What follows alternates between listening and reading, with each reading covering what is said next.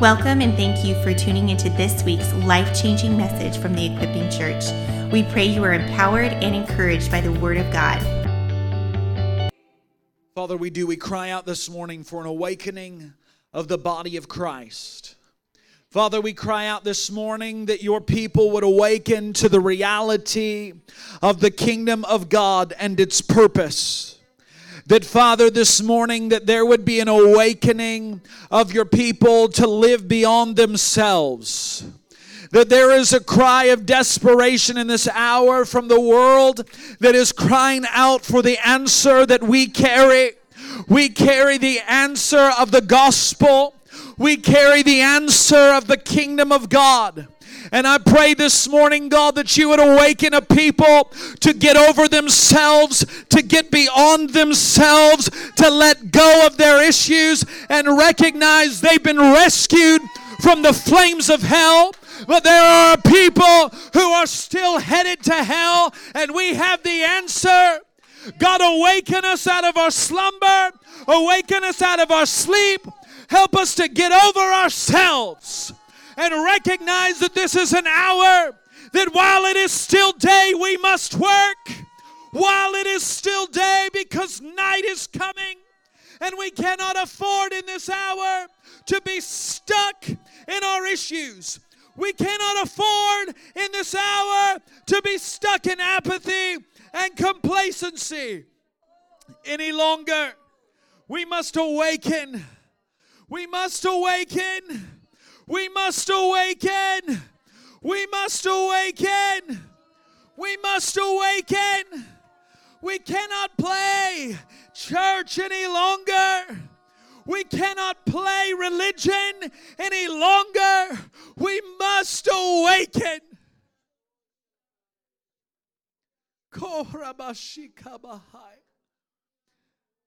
We cannot protect our sin any longer.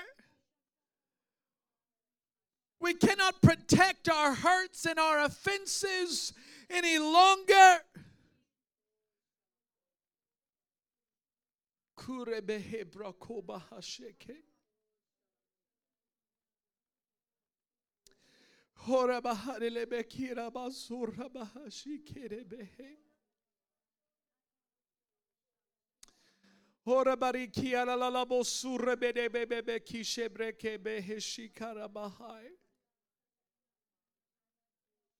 Awaken the church, Jesus. Awaken the church.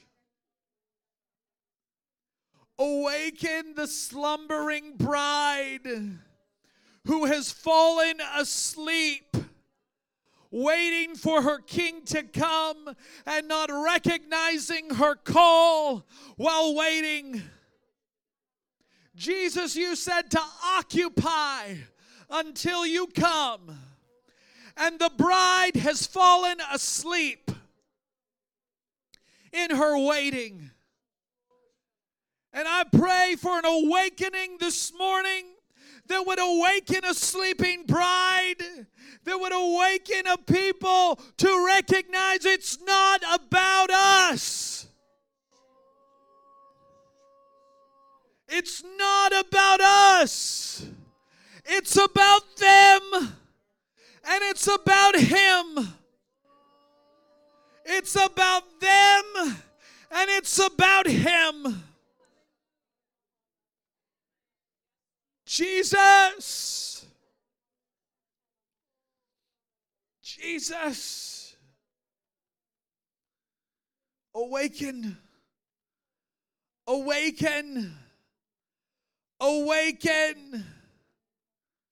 Awaken. Jesus. Jesus.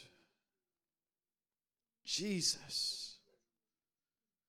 Jesus.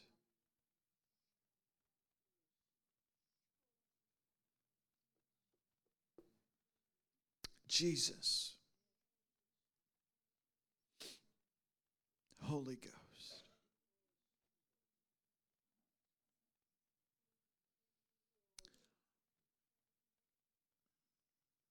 You can be seated.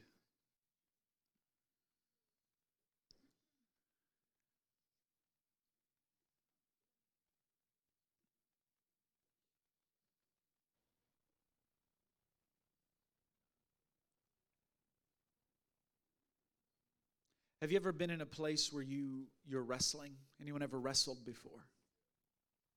Anyone ever wrestled before? I'm in a wrestle this morning. I'm in a wrestle this morning. I'm in a wrestling because I know where we are in this hour. The Bible is so clear that while it is day, we must work. For night is coming when we will not be able to. And in Daniel it says, in the days of those kings, the God of heaven will set up a kingdom which will never be destroyed. We serve an unshakable kingdom. You need to understand that we serve a kingdom that will never be destroyed. It is a kingdom without end. It's a kingdom that is ever increasing through His body. But I'm in a wrestle this morning because I saw a glimpse last night of what could be. And yet I had a reality of where we are not. Can I just be real this morning? I had a glimpse of what could be, and I had a reality of what we are not yet. And I want to preach a message. Listen, I love our church. Can I be real this morning? But I want to call us higher. I want to call us higher because there was a harvest of souls last night, a potential. There were 17 nations gathered on our lawn, and the laborers were few. 17 nations gathered on our lawn last night, and the laborers were few. We can shout revival until kingdom comes, and we will never have it if the laborers don't show up. I'm in a wrestle this morning, church, because I love our church, and I love you, and because I love you, I've got to say some things this morning, because we will not have revival if we cannot gather a harvest. We can have excuses all day long. We can have our reasonings, and we can have our ideas of where we're at in our life and why we can't do certain things. But let me tell you, it is not about you. It is not about me. It is about them, and it is about Him.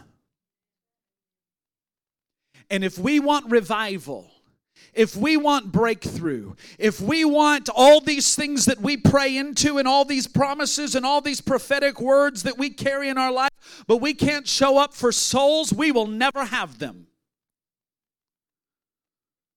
Ever. I'm going to preach We the Church this morning. But as I looked at my notes last night and I prayed, and you need to understand what I'm saying with fear and trembling this morning. My hand is literally shaking behind the mic because I feel the tension in the realm of the kingdom this morning. That we as a church, we the church, will never fulfill our destiny as the equipping church if we cannot gather in a harvest of souls. I'm in a wrestle this morning. Because what I know is that 17 nations gathered on our lawn last night. 17 nations came to partake at a table that we prepared for them, and few laborers showed up to help gather the harvest. We're not a big church. I know that. I recognize that. I recognize that we are not full of people every Sunday. But I know that many hands make light work. And I know that if we want revival, and there are some very real situations that prevented people from coming last night. And I get that. I understand that. But the excuses that I got, I thought, Lord Jesus, did you not pay a higher price than that? I want to honor those who served. I want to honor those who came to help gather a harvest. But I want to tell you, we will not have revival if we cannot gather the harvest. We won't. We simply will not. We will not have an outpouring of the Holy Spirit if we don't make souls a priority. We can talk about we can have conferences and we can have encounter weekends, but if we don't do something with what we get, we will never have the breakthrough that we contend for. I spoke last week that the church has a primary mandate to demonstrate and example to our community what it means to know God. And you know what it means to know God? To demonstrate His love to those who don't know Him. We use the Old Testament as an example. We looked at Daniel. Nebuchadnezzar had a dream. And Daniel brought the wisdom. And Nebuchadnezzar ultimately says, your God is a God of gods. He's the Lord of kings, and he brings promotion and blessing to Daniel. And in New Testament terms is a massive revival, community transformation, natural promotions, increased influence. All of these incredible things happen. Daniel brought revelation and understanding to mysteries and secrets because God is the revealer of secrets and mysteries. Deuteronomy 29:29. The secret things belong to the Lord our God, but the things revealed belong to us and our sons forever, that we may observe all the words of this law. We talked last week about the depth of the riches of both His wisdom and the knowledge of God, how unsearchable His ways are, how unsearchable the judgments of God are. For who has known the mind of the Lord? Romans 11:34. And who became His counselor? Verse 36, for from Him and through Him and to Him are all things. To Him be the glory forever. Amen. We found that God is everything. In God is everything necessary to bring influence and community transformation. Not because of how clever we are, not because of how learned we are, but because God knows it all. Because God knows the secrets. He knows the keys to unlock people and their circumstances to bring freedom. And I celebrate what took place last night. But I'm going to tell you, I sat in this sanctuary last night and wept. I wept. Because the harvest was great, but the laborers were few. And I thought to myself, I'm just going to be real transparent. If you get offended with it this morning, go nail it to the cross, because I really don't care this morning, because I spent hours in this sanctuary last night weeping for the souls that were on our lawn, that there was no harvesters to gather. The few that were here were so spread thin, trying to meet and greet and talk and do everything. And people were here till 10:30 last night, cleaning up and doing everything. And we didn't gather the harvest that we could have because there wasn't enough laborers. So if you get offended this morning, go deal with Jesus about it, because I really don't care. I've never preached like this in this house, but I'm going to preach it this morning because I think it's necessary to hit your flesh with the cross this morning. And those watching by live stream, type a comment. I really don't. I'm stirred up with the anger of God this morning. This isn't Pastor Jacob's anger. This is the righteous indignation of the King of Kings, who was looking at a lawn last night going, where are the harvesters?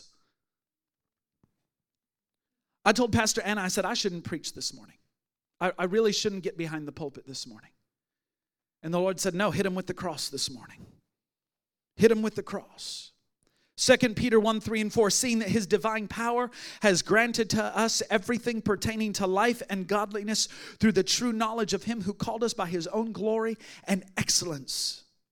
Colossians 2:3, in whom are hidden all the treasures of wisdom and knowledge. The faith position we must take is that whatever is necessary to live a life of impact and relevance, whatever is necessary, whatever sacrifices we must make, whatever we must do, we must live a life of impact and relevance, because that is what it means to be we, the church, is that we live a life of relevance and impact to those around us. And here's the thing, you are not left wanting when you take those steps of obedience. He's right there. In Him is everything necessary for success. In him is everything necessary for living a life of godliness and knowledge. In him is everything necessary for unlocking doors of restriction, imprisonment, and fear. In him are the secret things required for your now moment. I think part of our issue in the Western church is we are so consumed with us, me, I, my problems, my issues, my hurts, my pains. The cross was enough. Do you really believe that the cross was enough? Or do you think that it's just some icon that we set up in our churches and set up in our lives as a reminder that I'm a Christian? Or was the cross actually transformational for our lives? In him is everything. 1 Corinthians 2:7-10. But we speak God's wisdom in a mystery, the hidden wisdom which God predestined before the ages to our glory. The wisdom which none of the rulers of this age has understood. For if they understood it, they would not have crucified the Lord of glory. But just as it is written, things which eye has not seen and ear has not heard, and which have not entered the human heart, all that God has prepared for those who love him. For to us God revealed them through the Spirit. For the Spirit searches all things, even the depths of God. Do you understand what God has prepared for you? Do you understand what he prepared? If the rulers of this world had understood it, they would not have crucified him. If Satan had understood what he was doing by taking Jesus to the cross, he would have prevented the cross.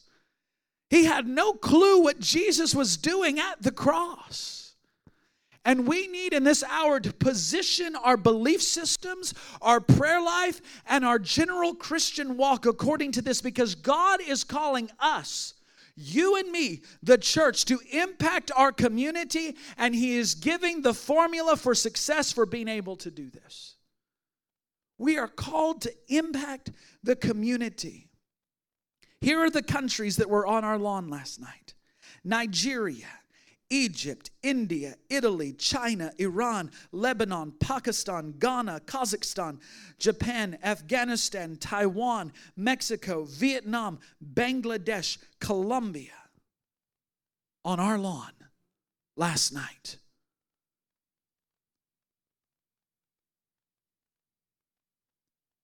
None of the leaders of this age has understood. This is not a university qualification stuff.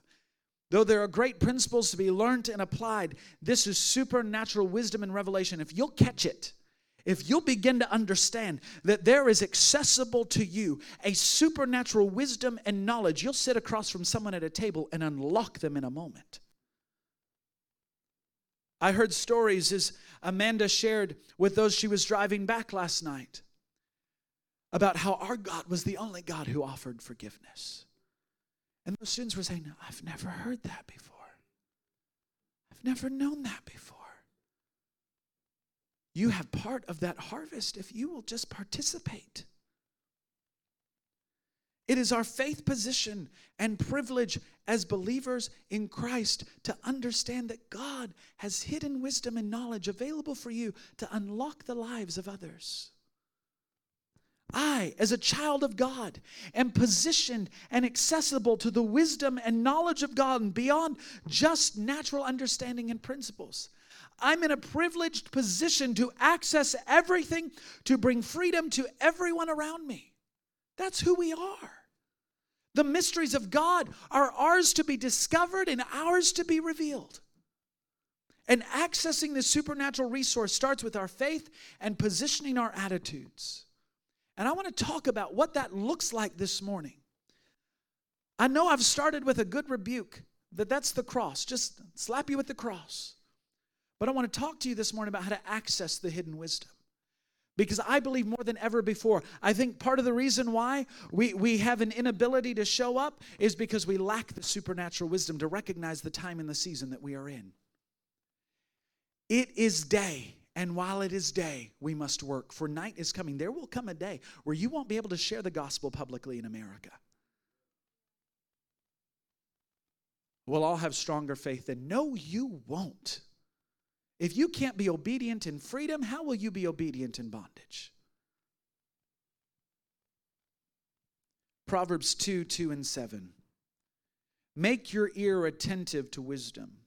Incline your heart to understanding. For if you cry out for insight and raise your voice for understanding, if you seek her as silver and search for her as for hidden treasures, then you will understand the fear of the Lord and discover the knowledge of God. For the Lord gives wisdom. From his mouth come knowledge and understanding. He stores up sound wisdom for the upright. He is a shield to those who walk in integrity. This is the foundation for accessing the enormous resource of heaven and revelation. Verse 2, it says, make your ear attentive. That in the Hebrew means pull your ear open. Prick up your ear. Listen to what the Lord is saying. It's brilliant. You know, if I'm in a crowd and Anna begins to call my name. Now, most of you don't know, her nickname for me is not Jacob or Babe, it's Roy. It's my middle name. She's the only one in my life who calls me Roy. No one else in my life calls me Roy. But to her, I'm Roy. So if I hear Anna say, Roy, I know she's calling me.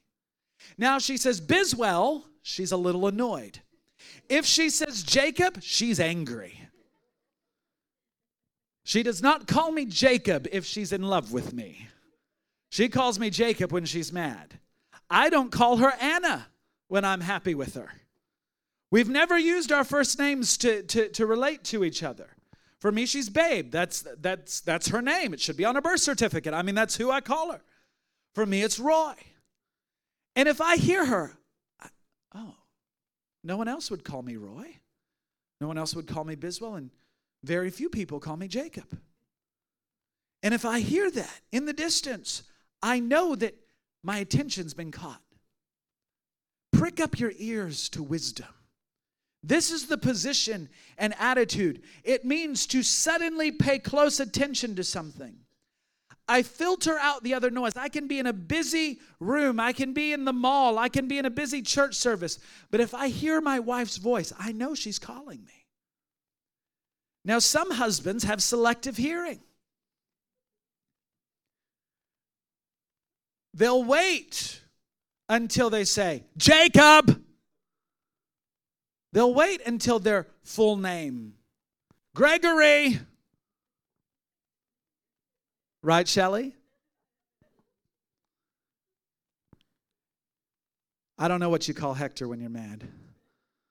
Is there a Singaporean name?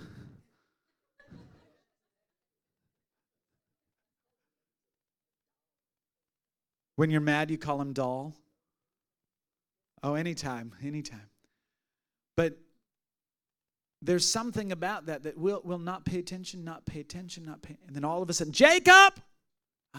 Yes, honey? How often do we wait for the Lord to really get our attention? How often is wisdom calling us?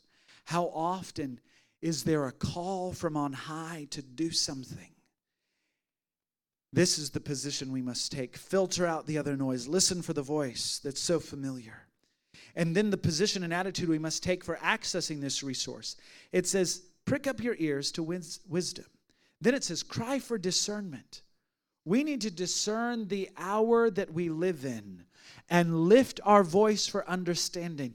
Seek wisdom like you would for silver and hidden treasure. And what happens if you begin to seek wisdom? If you begin to seek wisdom, what flows? Discernment, knowledge of God, the wisdom of God, God's knowledge and understanding. To encourage this position, he states, all this wisdom, all this knowledge, all this understanding is stored up for you. It's waiting for you. It's available to you. Now, why doesn't God just dump all of it on us at once? Well, the best answer I can give you is all of my years in ministry, seeing Holy Ghost moves, my years of pastoring. There's just some things you don't give freely. There's some things people ask all the time, can I have an impartation of what you carry? No, you haven't paid the price for it. I can give you an impartation of some things. I've had people ask, can I have double your anointing? No, you can have double the pain that I've walked through to have the anointing. The anointing comes through crushing. Do you understand that? The anointing comes through crushing. Anything worth having costs you something. David said, I will not bring a sacrifice that didn't cost me anything. To reach the world, it's going to cost you, church. It's going to cost you a Saturday night. It's going to cost you comfort. I want to honor Dina, though, because Dina could not be here physically. But you know what she committed to? She says, I'm going to pray from the time the event starts till the time it ends. We get so preoccupied with life. The Bible says in Matthew 7:6, do not give what is holy to dogs, and do not throw your pearls before swine, or they will trample them under your feet and turn and tear you to pieces. If we don't recognize that what we carry is costly and what God gives us is costly, then we will profane the holy, and we will not understand and discern the time and season. Proverbs 2 is the cry for the church, for believers to position themselves for discernment, the knowledge of God, the wisdom of God, God's knowledge and understanding. It's actually an attitude and attentiveness. It is a spiritual and emotional positioning in both prayer and attitude. If you want breakthrough in your life, if you want the great move of God, sacrifice. It's an active, almost demanding from God, an attitude. Well, if God wants me to have breakthrough, He'll just give it to me. If God wants my family saved, He'll save them. If God wants to give me wisdom, He'll just give it. No, that is not how the Bible works. That's not how the kingdom of God works. The Bible declares the kingdom of heaven suffers violence, and what the violent take it by force. You want breakthrough for your life? You want your family saved? See some other people saved. You want breakthrough in your finances? Sow into an international student who's never heard the gospel. We shared the gospel with them last night. We gave a simple gospel message that let them know that there was a God who was living and active and wanted to be intimate in their lives. But it's the conversations that happen after that that actually make the most impact. It's the tangible people. There must be a cry that shouts from our hearts and lives, God, I have to see salvations. God, I have to see souls come into the kingdom of God. God, I've got to see my community transform. God, I've got to have this supernatural treasure in my life, this supernatural wisdom. I have to have it. It's an active, almost demanding from God attitude. God, I won't relent until I see people come into the kingdom of God. You want wisdom for your life? You want breakthrough for your life? Give your life to someone else. There's hidden treasure. Now you might say, well, that's an Old Testament verse. But look at Matthew 13. Out of Jesus' own mouth comes the cry. Matthew 13, 44 through 46. The kingdom of heaven is like a treasure hidden in the field, which a man found and hid again. And from joy over it, he goes and sells all that he has and buys that field.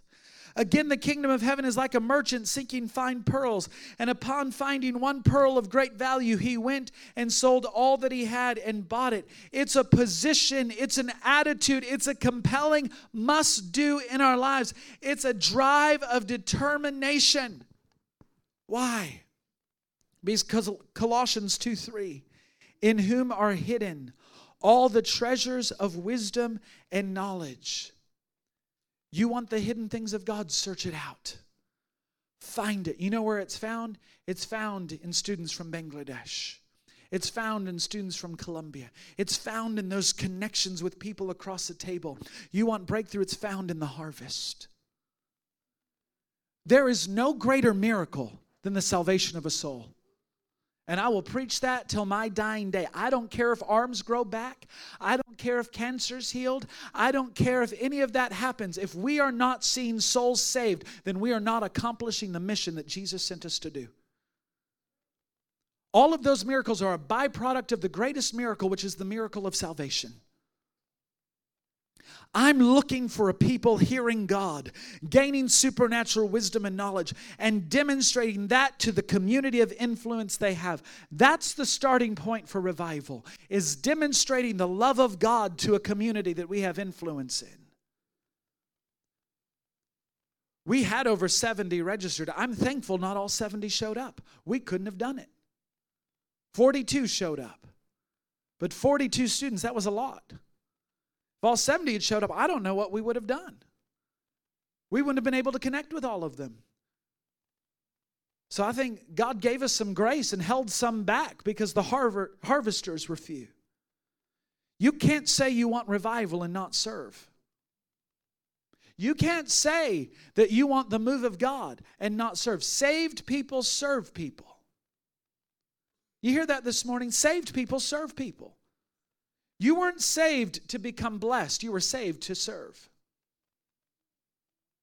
Example after example in the Bible demonstrates that when a person hears God, dispenses the wisdom and knowledge of God to their community, it creates massive spiritual momentum.